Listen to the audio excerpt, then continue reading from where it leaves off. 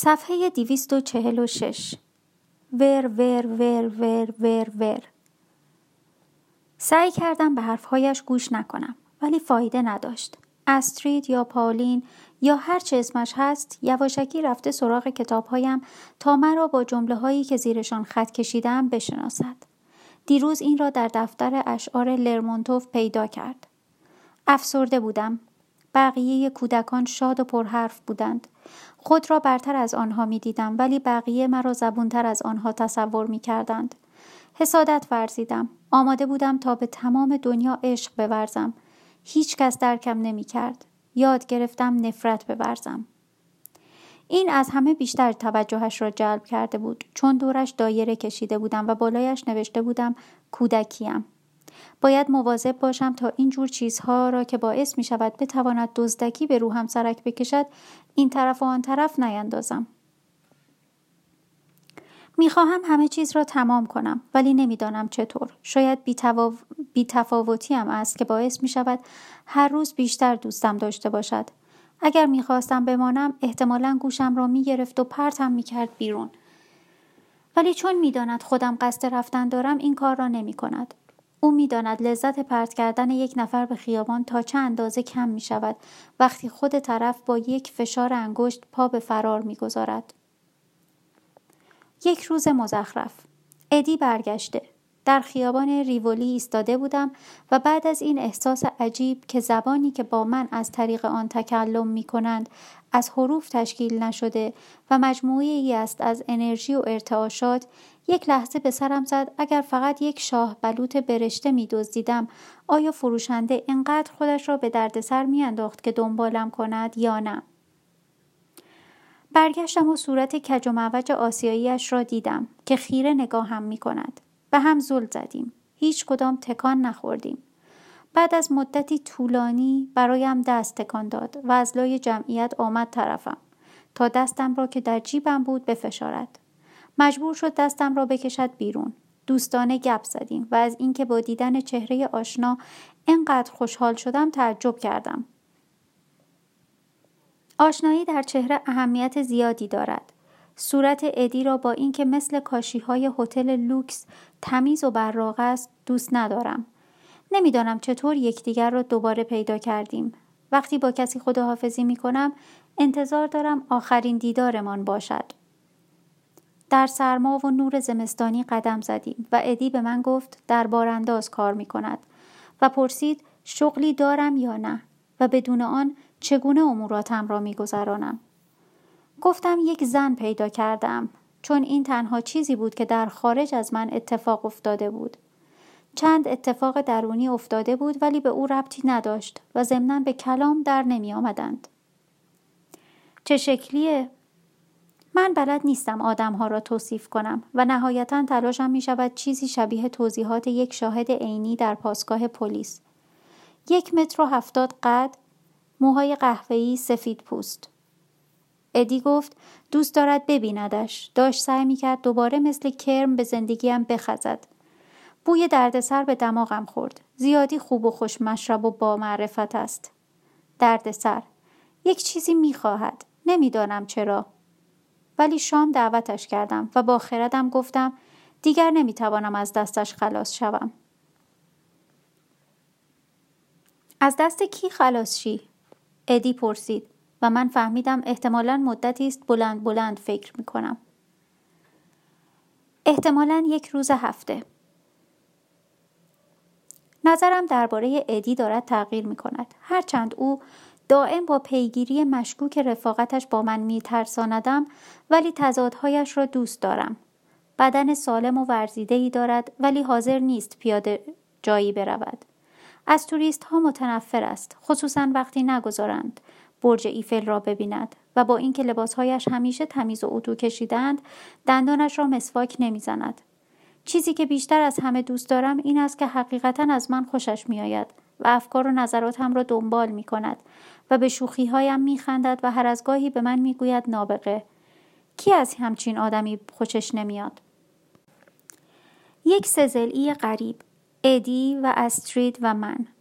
اوایل وقتی با هم شام می‌خوردیم، هر وقت بلند می‌شدم بروم یک کاری بکنم خشکشان می‌زد و من از اینکه 2 آدم گنده اینقدر بدشان میآید با هم تنها بمانند خنده‌ام می‌گرفت.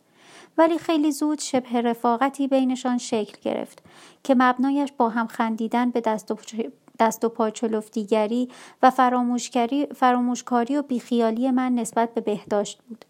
سرگرم شدن با اشتباهات من تنها نقطه اشتراکشان بود.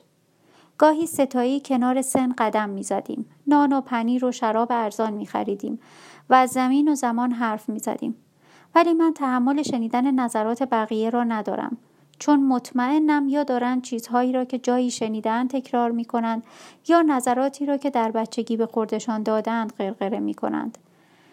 ببین، هر کسی حق دارد نظری داشته باشد و هیچ وقت هم وسط حرف کسی که دارد نظرش را بیان می کند نمی پرم. ولی می توانی مطمئن باشی چیزی که می گویند مال خودشان است؟ من که مطمئن نیستم. فاجعه. امشب من و ادی و استرید رفتیم لباسهایمان را بشوییم و برای وقت کشی سعی کردیم حدس بزنیم لکه های لباس هر کداممان از کجا آمدند. استرید گفت تمام لکه های شراب اثر خون هستند و تمام لکه های قهوه‌ای اثر سل. بیرون هوا سرد بود و پنجره لباسشویی بخار گرفته بود و بیرون را نمی دیدیم.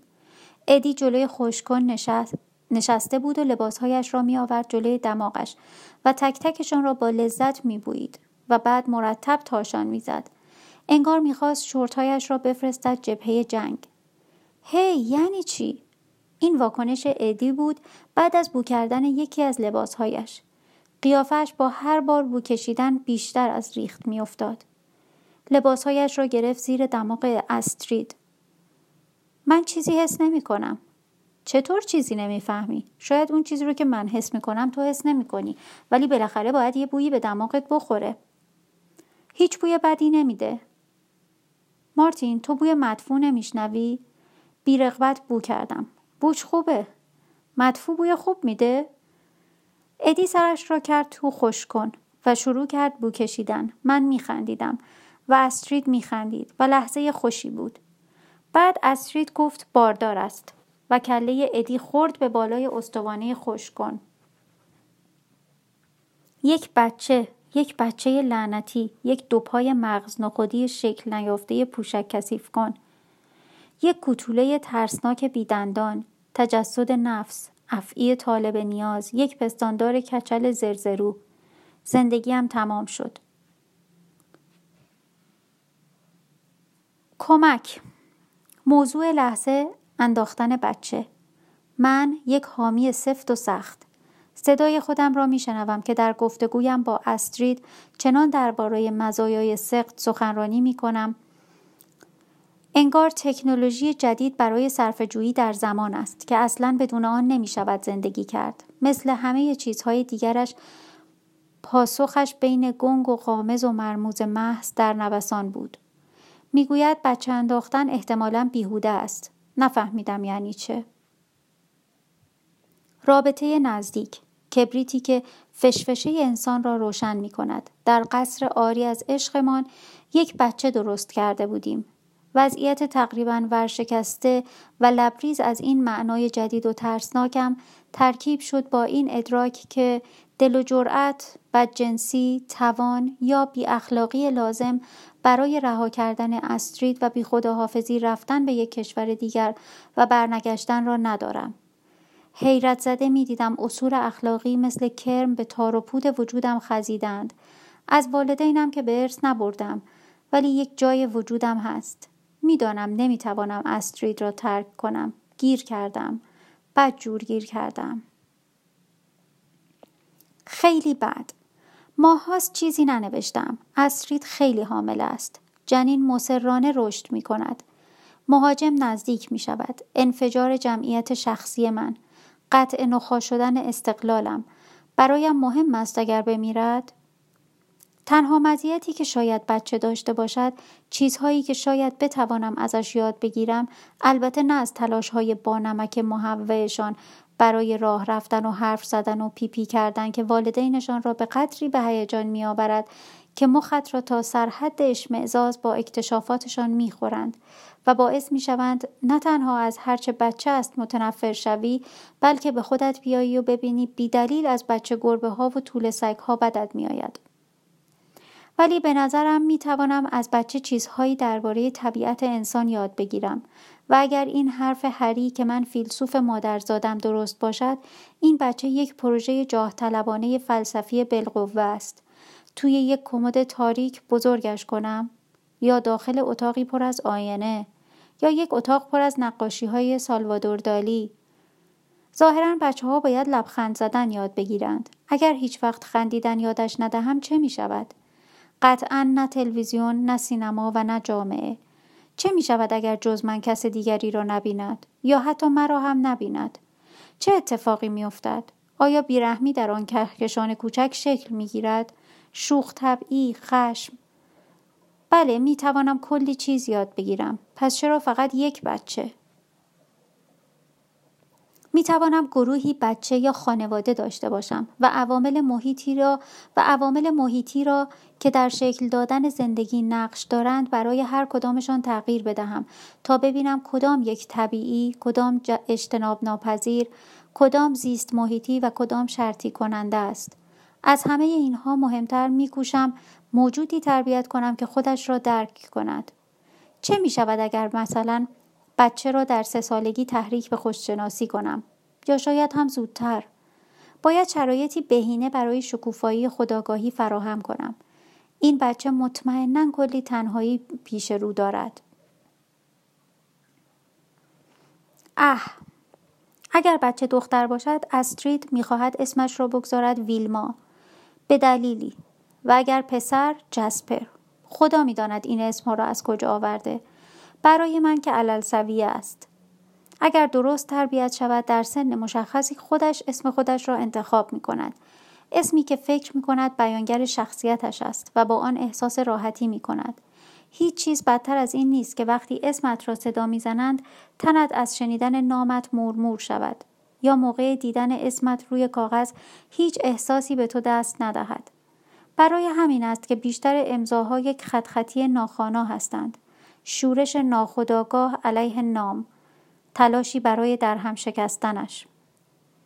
نگرانی پول. استرید هم میگوید قبلا هم بی پول بوده در کشورهایی که اسمشان را هم نشنیدم. بی پولی هم نه. فقری که تصورش را هم نمیتوانم بکنم. ولی هیچ وقت با یک بچه ورشکست نبوده و نگران است تنبلی ذاتی هم گرسنگی مشترکمان را تضمین کند. انتقاد آتش جدیدی است که هرگز خاموش نمی شود. بچه داشتن مصلوب شدن بر صلیب مسئولیت است. یا عیسی مسیح. بلاهت یا جنون با دیدن صحنه‌ای که موقع برگشتن به خانه دیدم خود را باز تعریف کرد. استرید توی تشت آب ایستاده بود و داشت در آشپزخانه با فیوز برق ور می رفت. کولش کردم و انداختمش روی تخت. داد زدم میخوای خودت رو بکشی؟ جوری نگاهم کرد انگار صورتم را پشت و رو زدم. با صدایی ضعیف و خسته گفت اگر یک راه واقعا خوب برای خلاص کردن خودم به ذهنم برسه درنگ نمی کنم. واقعا؟ چطور حتی به این فکر کردی که وقتی حامله‌ای همچین کاری بکنی؟ خودم از گفتن جمله تا این حد در ستایش زندگی شگفت زده شدم. نگران نباش، خودکشی ها اغلب ناموفقن. بچه که بودم عموم از روی یک صخره پرید و بعد از اون پایین برامون دست تکون داد. کمرش شکست. پسر عموم هم یک عالم قرص خورد و نتیجهش این شد که 1 هفته بالا می آورد. پدر بزرگم یک تفنگ گذاشت توی دهنش و ماشه رو کشید. گلوله به مغزش نخورد. این اولین چیزیه که تو راجع به خانوادت به من گفتی. واقعاً؟ تمام فک و فامیلت یه بار خودکشی کردن، نه؟ پدرم هیچ وقت نکرد. پدرت کی بود؟ اسمش چی بود؟ شغلش چی بود؟ هنوز زنده است؟ اهل کدوم کشور بود؟ زبان مادریت چیه؟ کجا بزرگ شدی؟ چرا راجع به هیچی حرف نمیزنی؟ چرا همه چیز رو به من نمیگی؟ اتفاق وحشتناکی برات افتاده؟ مثلا نور چهرهش رفت. داشت به سرعت دور می شد. روحش سوار بر قطار سریع السیر به مقصد هیچ کجا. روزهایی بس غریب. اوضاع استرید بدتر از همیشه. دیواری یخی ما را از هم جدا کرده. در طول روز هیچ کاری نمی کند جز خیره شدن به بیرون یا فوت کردن خودش. به ندرت هم که حرفی میزند عقایدش چنان سیاه و عقیمند که مرا یاد نظرات خودم میاندازند قبل از اینکه خودم حالم ازشان به هم بخورد. داخل پرانتز من خوشبین نشدم، فقط دیگر حوصله‌ام از بدبینی سر رفته و محض تنوع از افکار روشن و قشنگ بدم نمی آید. متاسفانه این هم دارد حوصله‌ام را سر میبرد. بعدش چی؟ پرانتز بسته. گفتم باید گاهی بریم بیرون. میگوید برویم بیرون چه کار کنیم؟ میگویم برویم به کافه و بنشینیم پشت میز و مردم را تماشا کنیم. میگوید دیگر نمیتوانم مردم را نگاه کنم، به اندازه کافی دیدم. زندگی جذابیتش را از دست داده. هیچ کاری نمیتوانم بکنم تا طلسم جنونش را بشکنم. موزه، همه موزه ها را رفته. قدم زدن در پارک، زیر تمام رنگ‌های برگ‌ها راه رفته. سینما، کتاب، همان داستان‌های قدیمی با شخصیت‌های متفاوت. آمیزش، هیچ وضعیتی نیست که تجربه نکرده باشد. میپرسم غمگینی؟ نه، شاد نیستم. افسرده‌ای؟ نه، بدبختم. به خاطر بچه است؟ ببخشید، نمیتونم توضیح بدم ولی تو خیلی مهربونی مارتین. میگوید ممنونم و دستم را فشار میدهد و با چشمان درشت و شیشه‌ایش به من خیره میشود. یک شب تمام خانه را تمیز کرد و رفت بیرون و با شراب و پنیر و شکلات و یک کلاه نمدی برگشت که بدون لباس سرم کردم و این کارم باعث شد قهقهه بزند و فهمیدم چقدر دلم برای خنده هایش تنگ شده. ولی صبح دوباره حالش خراب شد. یادم افتاد که صبح بعد از آشناییمان مداد برداشت و صورتم را نقاشی کرد. برای همین رفتم بیرون و با تمام پولی که داشتم رنگ و بوم خریدم تا شاید بدبختی سوزانش را روی بوم سفید آوار کند، نه روی من. وقتی هدیه‌ام را نشانش دادم اول گریه کرد و بعد برخلاف روال همیشگیش لبخند زد و بوم را برد کنار پنجره و شروع کرد به نقاشی. یک ماجرای جدید شروع شد. هر نقاشیش تصویری از جهنم است. یک عالمه جهنم در آستینش دارد و تمامشان را نقاشی می کند. ولی جهنم یک صورت است و او فقط این صورت را نقاشی می کند. صورتی وحشتناک، بارها و بارها همین صورت را می کشد. امروز پرسیدم این صورت کیه؟ هیچ کس، نمیدونم، فقط یه صورته. میبینم که یه صورته. خودم گفتم یه صورته. مگه من گفتم این دسته کیه؟ من نقاش خوبی نیستم. من خیلی از نقاشی سر در نمیارم. ولی به نظر من که نقاشیت خیلی خوبه. ولی مسئله این نیست. من میخوام بدونم این صورت مال کیه. من کشیدمش، مال منه. میبینید که حرف زدن با او شبیه حرف زدن با هیچ آدمیزادی نیست. باید کلک میزدم. گفتم من این قیافه رو قبلا دیدم. میشناسمش. گفت این یه آدم نیست. این تو دنیا نیست. و شک من به یقین بدل شد. این زن دیوانه است. همیشه بوم‌های کوچک، همیشه همان نقاشی، فقط رنگ‌ها عوض می‌شوند. قهوه‌ای‌ها و مشکی‌ها و قرمزهای خفه. جنونش را در آن چهره می‌بینم. بعداً نقاشی‌ها را بررسی کردم به این امید که شاید در وضعیت متوهمش بخشی از ناخودآگاهش بر بوم چکیده باشد. شاید نقاشی‌ها نقشه‌های سمبولیک بودند که می‌توانستند مرا به کانون وضعیت بحرانیش راهنمایی کنند. دقیق نگاهشان می‌کنم، در زیر نور ضعیف لامپ موشکافیشان می‌کنم، ولی چیزی نمی‌بینم جز وحشتی که دارد به خودم هم سرایت می‌کند. واقعاً چهره ترسناکی است. دیروز این نقاشی‌ها گرایش‌های معنوی نهفته‌اش را بیدار کردند. گاهی وقتها که غرق نقاشی است فریاد می‌زند سرورم مرا ببخش. بعد نیم ساعتی با او به زمزمه گپ می‌زند و بین صحبت‌هایش مکث‌های طولانی می‌کند که احتمالاً مواقعی است که جواب می‌شنود. امروز وقتی داد زد مرا ببخش سرورم، نقش را بر عهده گرفتم و گفتم باشد، تو بخشوده شدی، حالا خفه شو. اون به تو باور نداره. حق داره، من خیلی باور کردنی نیستم. ضمناً مگه من براش چیکار کردم؟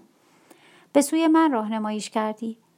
یعنی واقعا فکر میکنی تحفه‌ای هستی؟ تو حتی باهاش صادق نیستی. چرا هستم، با اون صادقم. هیچی راجع به گذشتت بهش نمیگی. راجع به احساساتم بهش میگم. داد زدم دست بردار بابا، برو براش یه بطر نوشیدنی بخر، تشنه است. و چند لحظه بعد خوش و خورم با یک بطری وارد اتاق شد و بغلم کرد و نمیدانستم چه فکری کنم. قریبتر و قریبتر. ما اینجوری با هم ارتباط برقرار میکنیم. از این راه است که کمی بیشتر درباره او اطلاعات به دست میآورم. واقعا این امکان وجود دارد که نفهمد من نقش بازی میکنم؟ امروز صبح داشت نقاشی میکشید و من هم کنارش کتاب میخواندم. ناگهان داد زد سرورم چقدر؟ چی؟ چند وقت دیگه؟ چند وقت دیگه چی؟ درباره چی حرف میزنی استرید؟ به من نگاه نمیکرد. چشمش به سقف بود. چند لحظه فکر کردم و رفتم اتاق کناری و در را نیمه باز گذاشتم و از لای در نگاهش کردم و داد زدم چند وقت دیگه برای چی؟ دقیق توضیح بده فرزندم. من که بلد نیستم ذهن مردم را بخوانم. سالها. من چه مدت دیگه زنده هستم؟ گفتم خیلی زیاد و دیدم نور پس چهرهش 4 نعل گریخت. و غریبتر. فقط موقع کشیدن آن نقاشی‌های نفرت انگیز این اتفاق می افتاد. توی دستشویی بودم که شنیدم من می ترسم. من برای این بچه می ترسم. لای در را باز کردم تا صدایم را بشنود. مسخره است. برای چی می ترسی؟ صدایم طنین پیدا می کرد و وضعیت باورپذیر بود. پرسید اون پدر خوبی میشه؟ تمام تلاشش را خواهد کرد. اون نمیمونه. من میدونم یه روزی میره و من رو با این بچه تنها میگذاره. این بچه مریض. این بچه هیچ چیش نیست. خودت میدونی که این بچه مثل خودم مریضه. بعد ترسناک و طولانی خندید و ساکت شد. این گفتگوها دارد ابعاد اپرایی پیدا میکند. با این روش به من اعتماد عجیبی پیدا کرده. سرورم با من حرف بزن. زندگی من جز تباهی چیزی نیست. این حرف را نزن. من همه جا سرگردان بودم. هیچ دوستی ندارم. هیچ وطنی ندارم. همه وطن دارند. خیلی سریع حرکت کردم. زیاد از حد دیدم. هیچ چیز را فراموش نکردم. من توانایی فراموش کردن ندارم. این چیز بدی نیست. یعنی تو حافظه خوبی داری. گوش کن. صورت چه کسی را نقاشی میکنی؟ پدرم. واقعاً؟ پدرم. کدومشون؟ پدرم. گوش کن استرید. دوست داری هلاکت کنم؟ دیگر حرفی نزد. ترس از خودم را در دلش جا کردم.